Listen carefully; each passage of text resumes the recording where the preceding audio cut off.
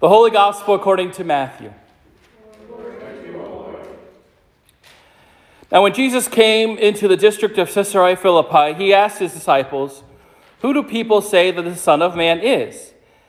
And they said, "Some say John the Baptist, but others Elijah, and still others Jeremiah or one of the prophets." He said to them, "But who do you say that I am?"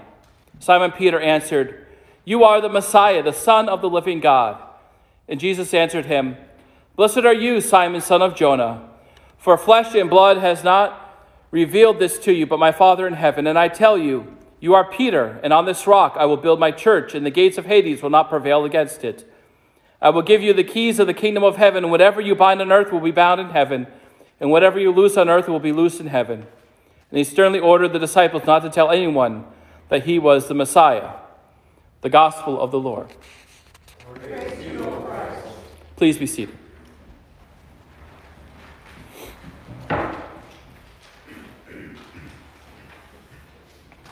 Grace, mercy, and peace be unto you from God our Father and Lord and Savior Jesus Christ. Amen. So next few weeks we're going to be finishing up this series on the 180 days reading of the Bible. And just to give you an idea, today we will be talking about Jesus, then we'll be talking about Peter, and then we'll be talking about Revelation. So today is Jesus. And when I thought about preaching on Jesus, I thought, well, this is something that we do on a regular basis here at the church. We read in the Gospels, and we read about the life and the ministry of Jesus, and we hear a lot about that. But one of the things that I realize when I read the Gospels is how many questions Jesus asks. If you were to guess, of all the scripture, all the things that Jesus says, if you were to guess how many questions Jesus was to ask, how many would you guess? Any guesses?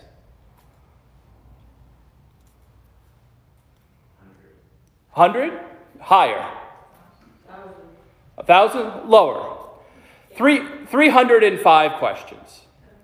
305 questions. Jesus asked 305 questions. And now, Jesus was asked questions. How many questions do you think Jesus answered? 31? Lower. 3. Most of the time, when Jesus is asked a question, he answers it with a question. And when I studied in seminary pastoral care, and more recently when I studied in the area of ministry and life coaching, I've been told the importance of asking questions. Not necessarily having an idea of giving advice or saying or a statement, but really asking questions, being truly curious about what someone is talking about. To ask more questions than you answer. You know, we've been taught most of our lives that we need to be the one with all the answers. We need to be the smartest in the room, the keepers of knowledge. But it's more important to have this sense of curiosity. A couple weeks ago when we were at the Forward Leadership Retreat, we were talking about this, the importance of questions, and how us as a church can really utilize this idea of asking questions, of being truly curious about one another here inside the church, but also with others in the community in our ministry. And so we did an exercise at the Forward Leadership time that I would like to do with us this morning. So this is going to be a little different than what we usually do. I'm going to give you a piece of paper that has 5 questions on it. And what we're going to do is take some time this morning and practice. We're going to find someone that you might not know very well. So not necessarily a family member or someone that you might not know very well here in the church this morning. And you're going to just pair up for a couple of minutes. And you're going to ask one another one of these questions. And I'll read them to you. Share a memory that you have about church as a child. What is your dream holiday or vacation? Share one joy, share a pain, find something that you have in common. If you had one superpower, what would it be?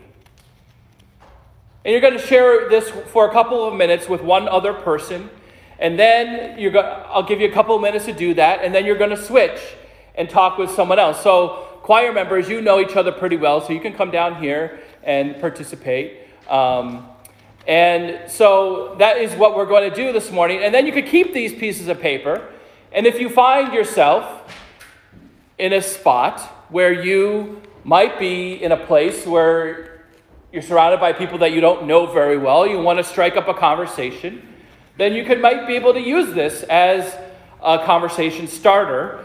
And the purpose of doing this is not just